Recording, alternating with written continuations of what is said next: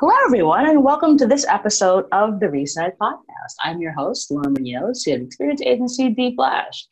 Each week, I bring on different business leaders who are doing some game-changing work, especially at this really unique time. We're all kind of stuck at home because of COVID, and it's been a really unique period of time for business. And so it's fascinating and so exciting to have Arne and Giles, who are the co-founders of Spanner, on the show. I'm going to talk about their very unique company, how they sort of focus on product design, how they've been able to adapt in this very unique part of our history, and hear their career story. It's going to be a fascinating conversation. Take a listen. Hi, gentlemen. Good afternoon. Hello. So Arne and Giles, you are fantastic. I've been reading up about all the really amazing things that happen at Spanner. And we'll dive into that in a moment. But since I actually have a twofer, this should be a fun contrast, because the question still remains the same, even if there are two of you on the show. What were your first jobs? And whoever wants to go first can go. So I'll go first. So my first job was when at school, and probably one of my work placements is perhaps most relevant. Where it was I come from England and Oxfordshire, lived in a small market town, and there's not that much design work happening in that area, but that was my passion even super early on. I got a placement in a bottle making factory, so super exciting, obviously. Of course.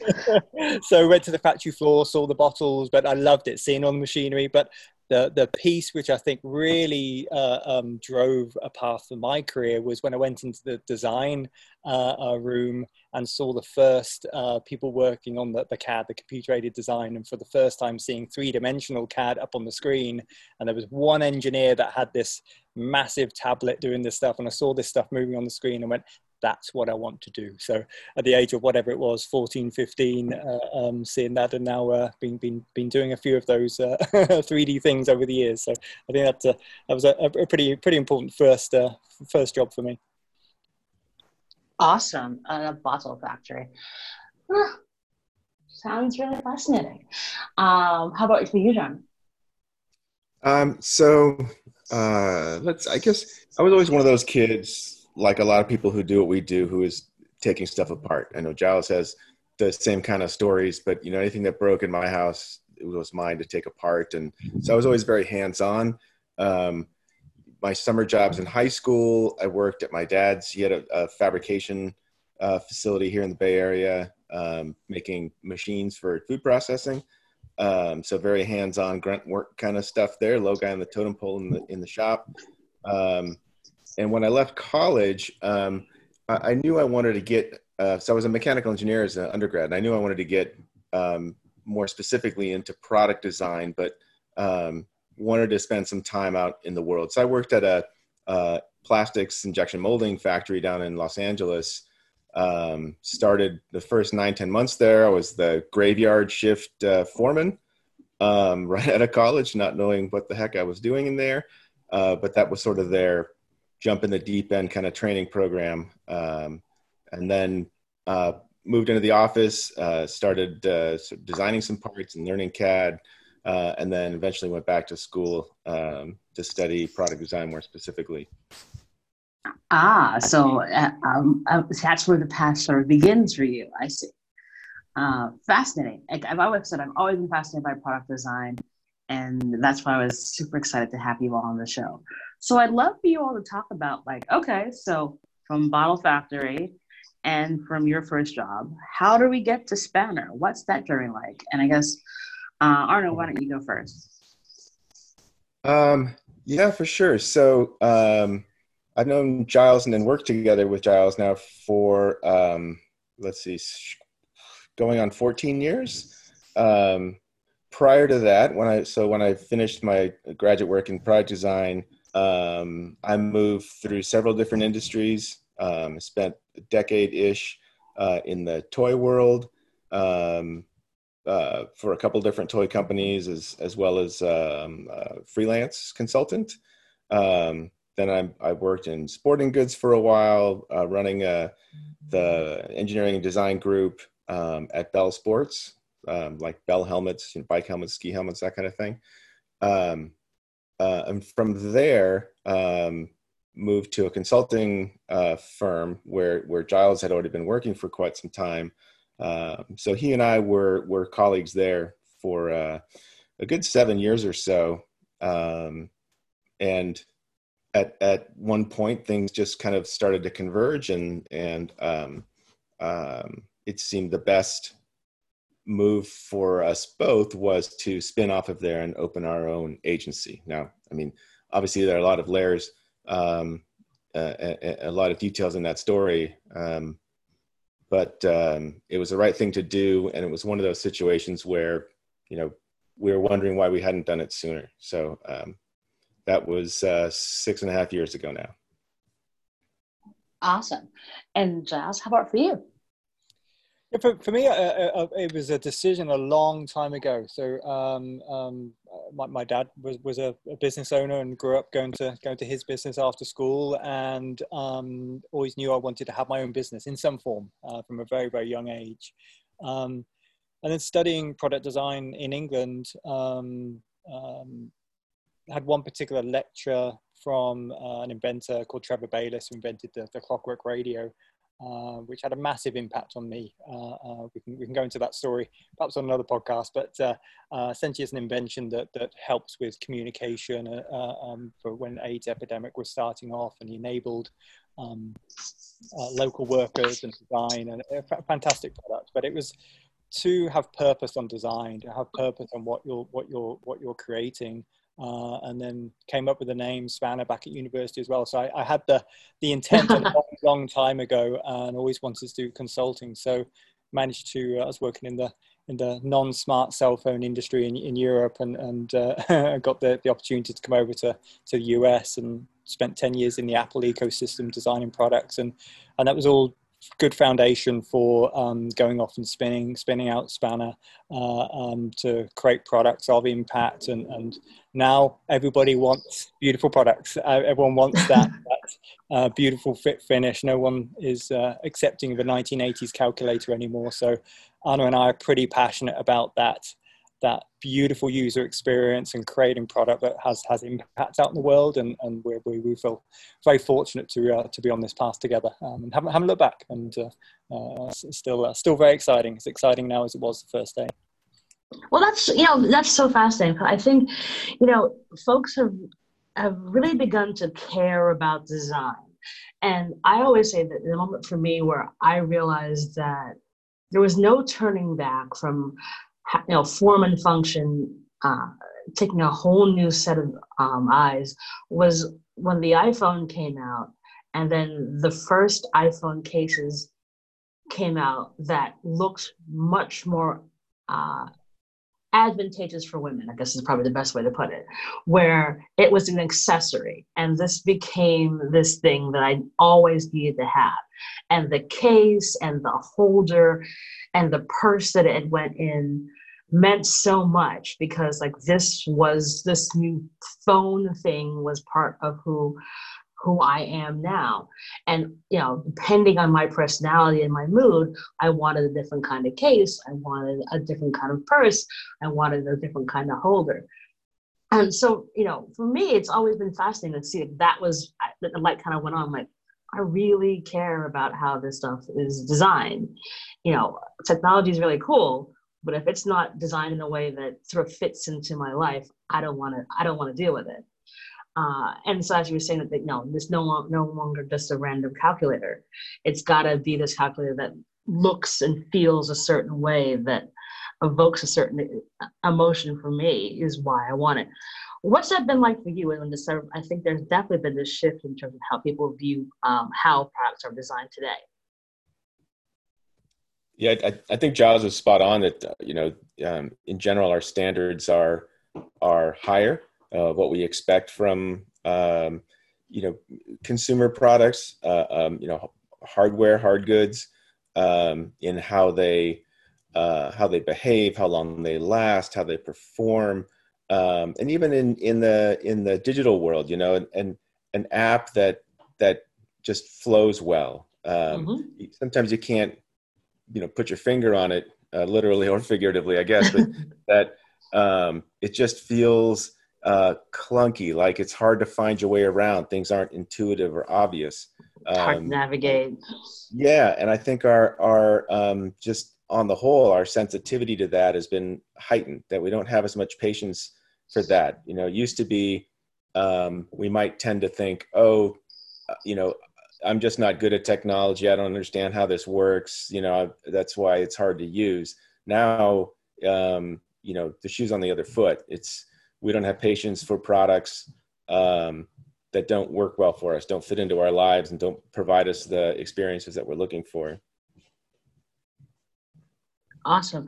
And what's one thing that you think that, people don't understand about product design, whether it's a physical product or it's an app that you're building? I think there's been a lot of anyone can be a product designer. You can just take a course on Skillshare.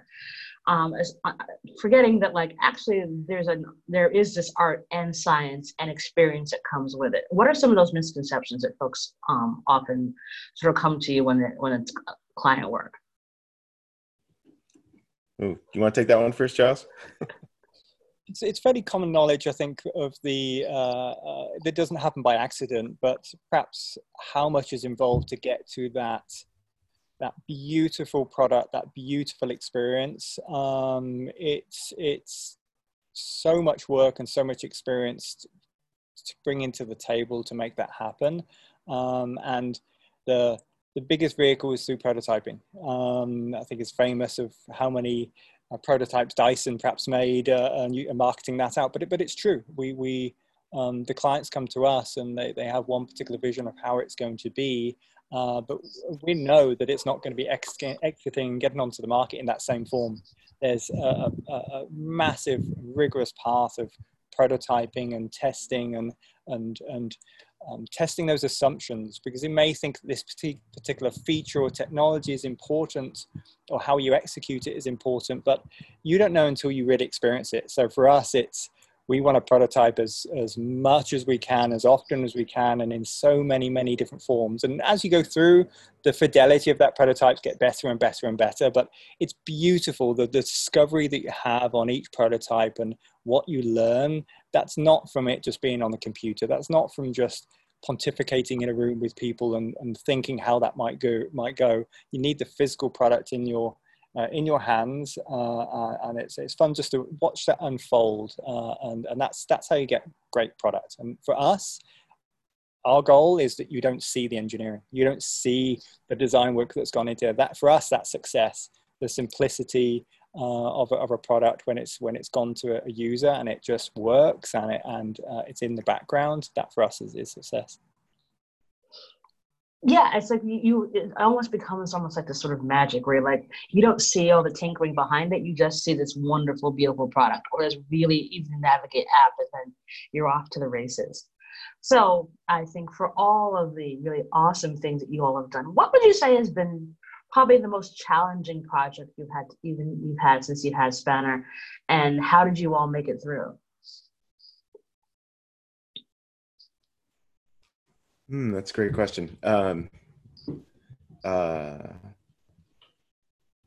Just trying to think, the challenges come in so many different forms. Whether it's simply in the beginning, there's a vision for what the experience is we're trying to create, but we don't immediately see what technologies or even what the product itself really wants to be. What are going to be the key features or behaviors that the product will embody that make it a success. So the vision is fantastic. It's compelling. We want to get there with our client. Then we need to just sort of start with that blank slate and think about what the experience is. And, like I said, how does that fit into the user's life? And kind of go from there. There are other programs that are simply challenging because there's a lot to do. We worked start to finish in the development of the Brava oven, which is a fantastic consumer product, user experience, and piece of technology. And that was the case there, is that we could see the vision immediately. The founder, whom we knew from a previous experience, brought this hacked Breville toaster oven that's wired to his laptop into our conference room and cooked us this like Michelin star steak in 4 minutes. It was spectacular. Gosh. But it's immediately apparent the road from there to shipping consumer product is going to be a long one. And so, there are challenges along the way, and finding the right path, the most effective and efficient way, and being very kind of brutal with the scalpel, if you will. Like if a feature isn't going to help improve or create the user experience, it's out. Is as cool as the technology might be, we have to be very picky about what's in, what's out, so that we don't get bogged down along the way. But certainly technology-wise, engineering-wise, that was an enormous challenge. Very cool. I want to talk more about this oven in a second. How about you, Giles? I think, like Arne says, it's every program has its challenges, and we try and instill across the team and with our clients. So it's the experience of navigating through those challenges, and not to be fazed by it. Now we've done so many products, been doing this for so many years. We get excited when there's the tough nut to crack, when there's a big mechanical challenge. But it's to give a non-specific answer, it's every program going through those challenging pieces, whether it is a mechanism, whether it is just having the team be aligned of going through a particular phase, get to the next stage. It's not very sexy, but it's super, super important. And keeping everybody aligned is critical. And it's always a challenge. But Arne and I work really hard with the team to make sure that that's the case. And so when there are the challenges, we can get through them in a relatively unscathed manner. Cool. Okay, so let's talk about this oven. So the founder of Rabbit Oven rolls into your office with a hacked toaster oven attached to his laptop. Isn't your first question, are you out of your mind? Or you're like, let's see how this works. Like, what's the story behind that? We already knew Thomas very well, and we know that he's out of his mind, and he won't mind us saying that. And that's why he wanted to work with us, because we're similar maybe. But it was such an amazing opportunity. He's brilliant, and we saw the beauty of the experience and what that can do. I have my triplets, 8-year-old triplets, cooking me dinner now on the Brava oven, so it was worthwhile. And jumping into something like that is so undefined, but's pushing a new technology into a sector and is first to market. That's really exciting. There's never a run for the hills when that sort of opportunity comes up. It's you jump in both feet and get on the path of partnership together, and that was a true partnership. A lot of fun. And then when you build something like that with the Brava, and then you actually now see the commercials for it, like is this like feeling of relief? Is it just like, oh my gosh, we actually made this crazy thing?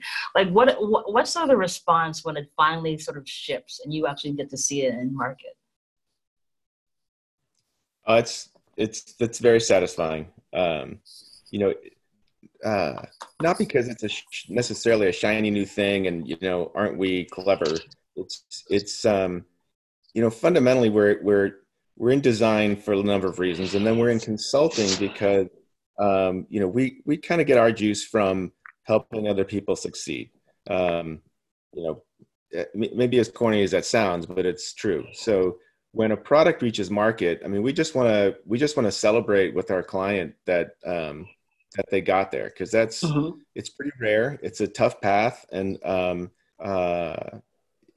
it's a moment to congratulate them and celebrate. But it's very satisfying, filled with satisfaction.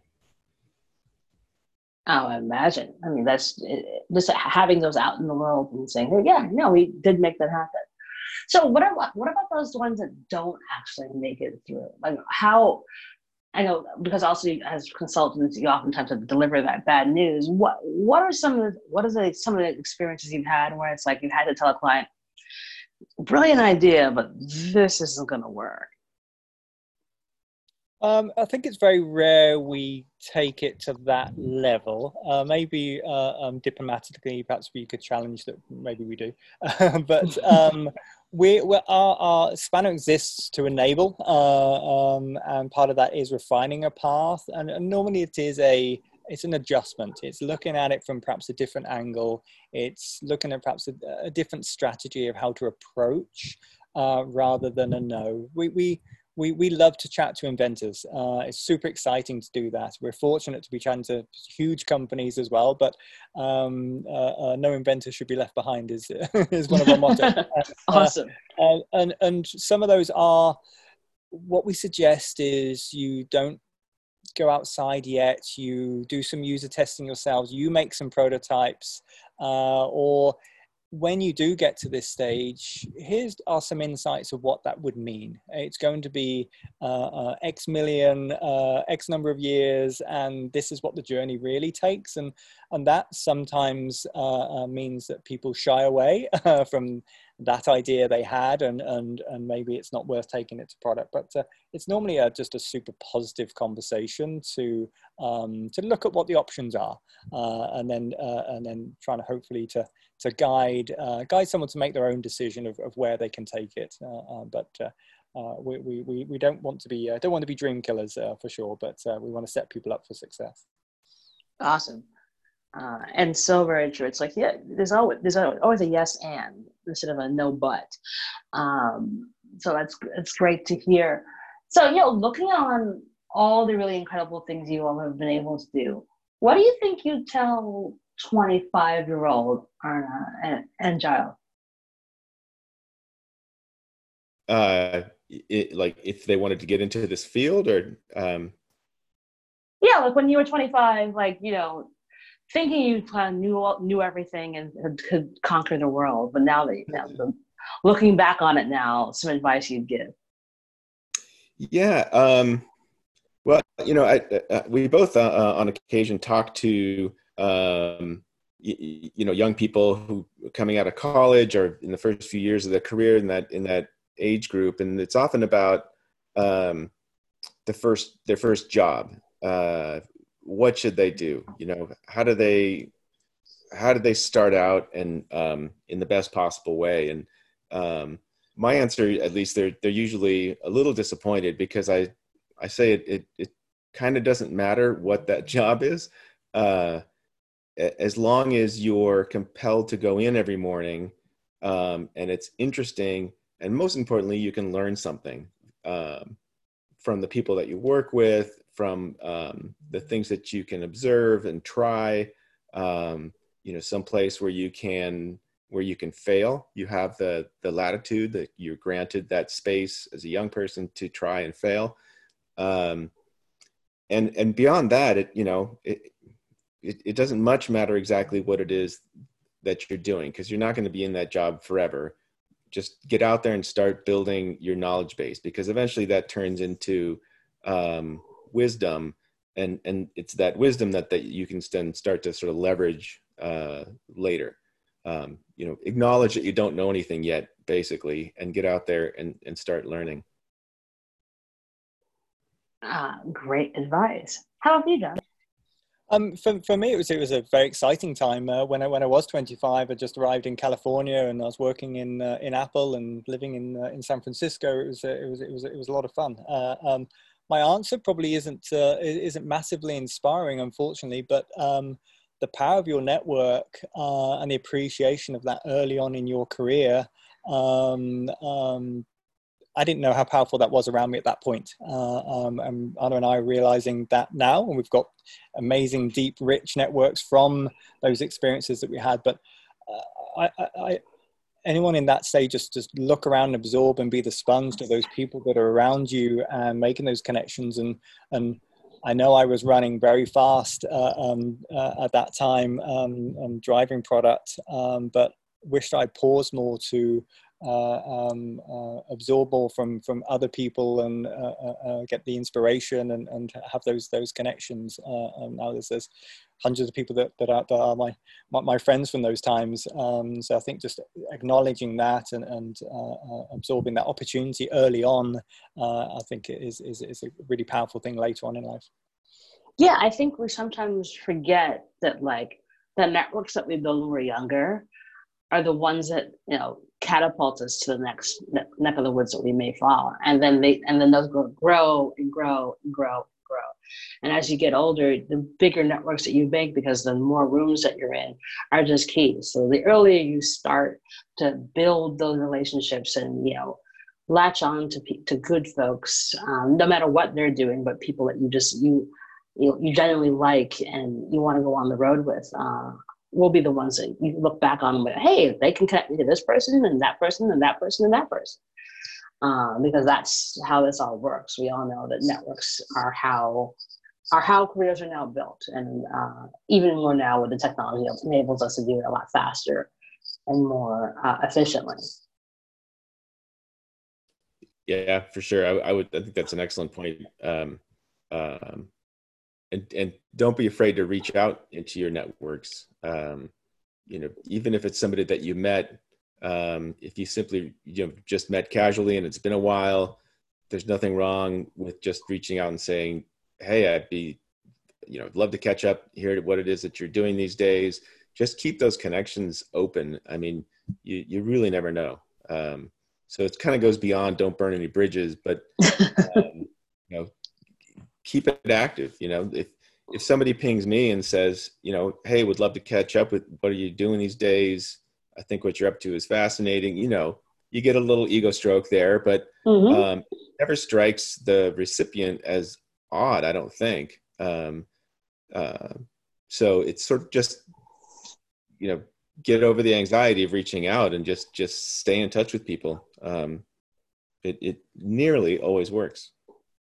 And asking people for advice. I think as 25, it's hard perhaps to look at those people that are inspiring you, that you admire, and whatever field you're in, be bold and ask for advice. I think people are always willing to thank you for asking me, and here's some bits of information. I think I certainly wish I'd done more of that earlier in my career, and now there's amazing mentors and people who are doing amazing things around the world who are our friends, because perhaps we're asking more of those questions now, where we should start earlier.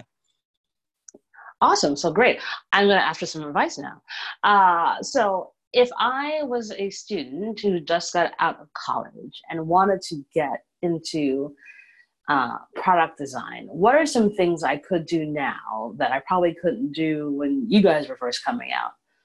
Like, are there courses? Do you recommend any kind of programs for folks to sort of begin to get involved in this career path? Or if someone's like mid-career and says, actually, I've always been fascinated by product design and I come from X career, but it's something that is like kind of calling me in. Like, what are some tips and tools you think can begin to start them on that journey?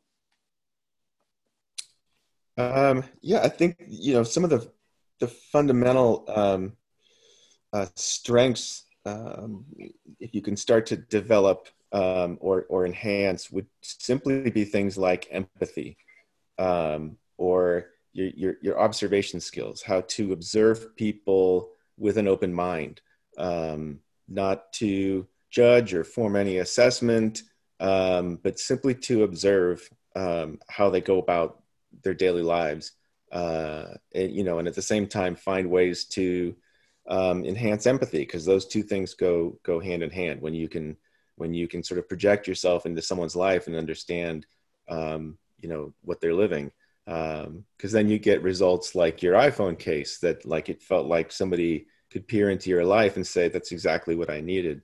Beyond that, you know, if you want to be in product design, you know, the hardware side where there are physical artifacts, eventually those things need to get made. I mean, there's a lot of amazing digital tools, in the design world, which are important, like any tool, but an understanding of how things get made and how materials behave and why things go together the way they do. So all that nuts and bolts kind of stuff, if you can start building your experience there, so that visceral understanding of how things are put together, I think is invaluable. Awesome, great. How about what about you? What do you recommend? So, yeah, I totally agree with what Arne's saying there, as we normally do. But using some of the basic foundational tools, they're a great access point. So it's unfortunate, I think, that when you see people's resumes and people looking for work, that people get pigeonholed into where their first job was, and that dictates where their whole career goes. And it's hard to perhaps break from that because people are looking for specific experience and relevancy of company or product and those elements. So just having some foundational tools and getting bloody good at them can be a really good access point for getting your foot in the door somewhere. So being an expert in CAD is just a wonderful foundation. It just should be there because you can open doors that way. Be amazing at sketching, be amazing at prototyping, and being able to, like Arne said, work in that digital and physical world, and being bold, being demanding on people where you want to go and get that experience of. We all know the stories of I will sit on the doorstep until you let me work here. But maybe there is just let me be here for 2 weeks and absorb and contribute because I am so passionate about it. That may feel difficult to have that 2 weeks of non-paid or wherever we are in our career, but you're in there for the long haul, and what are you passionate about, and be demanding on what you're passionate for and where you want to go, and never settle. So I think that's a real shame if we do settle for a path that is not what we desire. So be bold and aggressive with folks of what you want to do, and make sure you're ready to step up with the tools and the empathy and all those elements once the opportunity comes your way. Awesome. And thank you guys for the great advice. So, it's interesting because, we all now have what we think is more time than ever because we're all stuck at home because of the COVID situation. But, we're actually busier than ever because that's what every study is now showing. So for you guys, what are you all doing for your self-care? Because this is, obviously you've got very demanding jobs. You're also leaders of a company. How have you all been able to, find some time for yourselves, and what have you been doing with that time?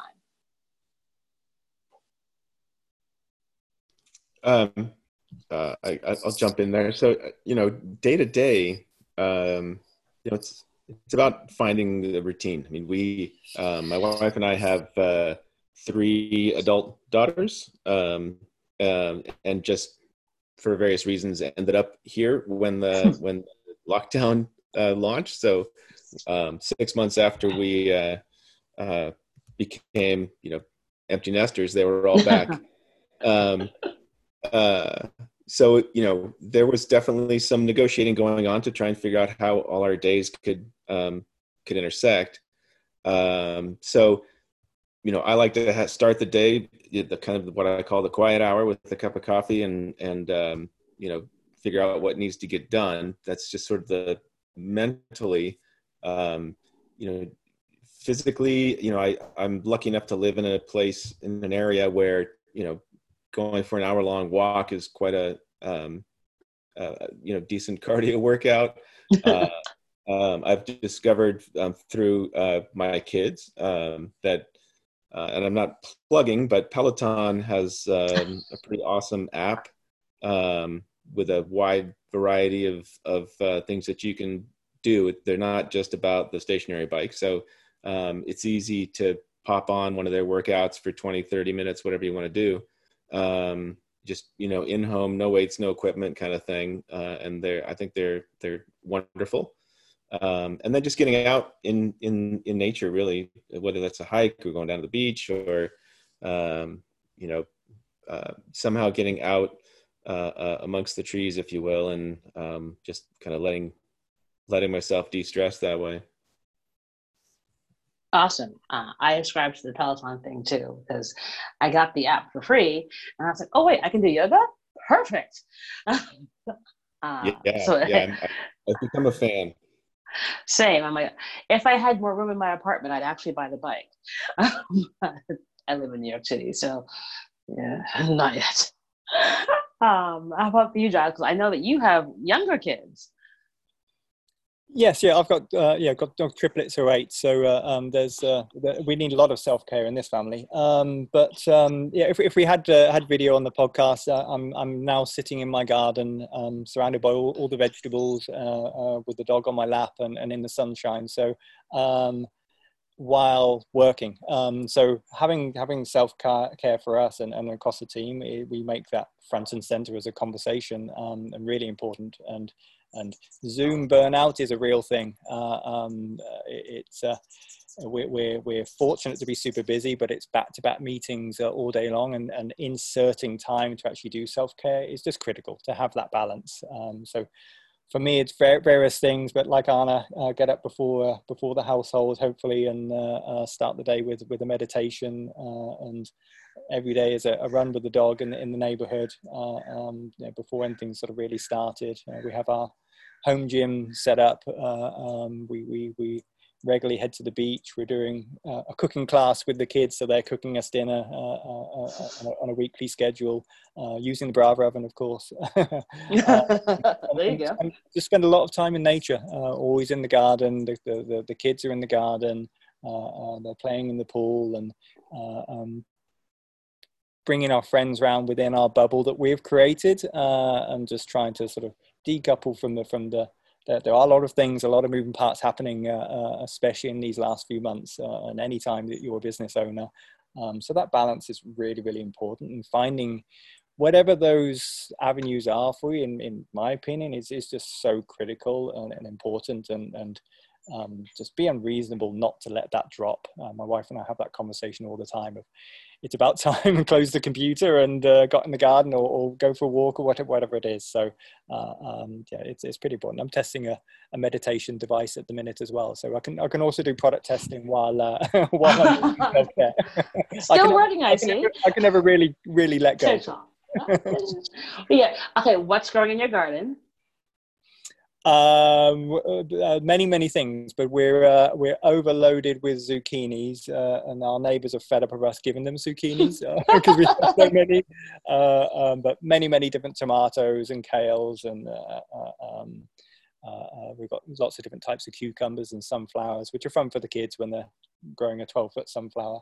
Oh my gosh! Lots of different herbs, and we're doing edible flowers this year, so we're testing out our kids' appetites on eating plants, and we're doing a product which is about growing at the minute. So again, we're doing product design within the growing space of sprouting, so that combines all my passions together. So that's fun. I was gonna say, like, you're basically one-stop shopping in your backyard. Part of the design was actually to not go shopping. We were seeding as lockdown happened, so we didn't have to go to the store, and that's actually been pretty successful on most of our fresh produce. So yes, I geeked out on it in an engineering way of how we maximize the produce in the garden. So yeah, it's fun. Oh my gosh, that's awesome! I want to come visit and try out some of these zucchinis. Because I love making zucchini noodles. Like I'm opposed to having a Brava, I got an air fryer, and it has changed my entire cooking experience, whereby everything is now in the air fryer and super fast and super yummy. So the convenience of it all, it has been key during this experience for me, and being stuck at home. It's like, I really don't want to heat up this entire apartment with the oven. So having something small and compact that can do a lot of different things has been phenomenal. So I totally understand what you guys have done as well. So one last question. What do you guys have as a give and or an ask of the audience? And so this can be anything. So it could be some advice, it could be a wish, it could be a recommendation, anything you want. For me, I think the appreciation of spending time with people and being there for people, it's been taken away from us. And I think most families are taking this time to take stock of what's important, and just asking around neighbors how are people doing. Everyone's in a different situation, everyone has different pressures, and we find it really rewarding with the people around us and the kids around us as well, of just connecting on that way and taking it from a space of not being so busy. There's already been a number of things removed from commuting or doing all the shopping or the mall. All these things are being taken away from our lives. Yes, super busy in other ways, but I think connecting with folks and just making space for that connection being valuable, not just a passing fleeting moment that you have to do, if that makes sense, of just getting a little bit deeper and appreciating that connection you have with people. I know certainly with our team, it's one of the worst things about this whole situation, not being able to see people physically. So we're looking forward to when we can. But those people that we do see in the bubbles that we've all created, having that be quality time and quality connection, would ask for that to be more, and really for that to be more when this goes away, and if it goes away, that becomes more of the default. Awesome and wonderful and so very necessary and true. It's like, check in. How are people doing? And because everyone can be smiling on the inside and having a hard time at home. So that's wonderful. That's a wonderful give for the audience. Thank you, John. How about you, Arne? Yeah, first thought is your last question was a wonderful segue to this one, because we do all need to pay attention to taking care of ourselves, so that we can be there for others, that we can find ways to,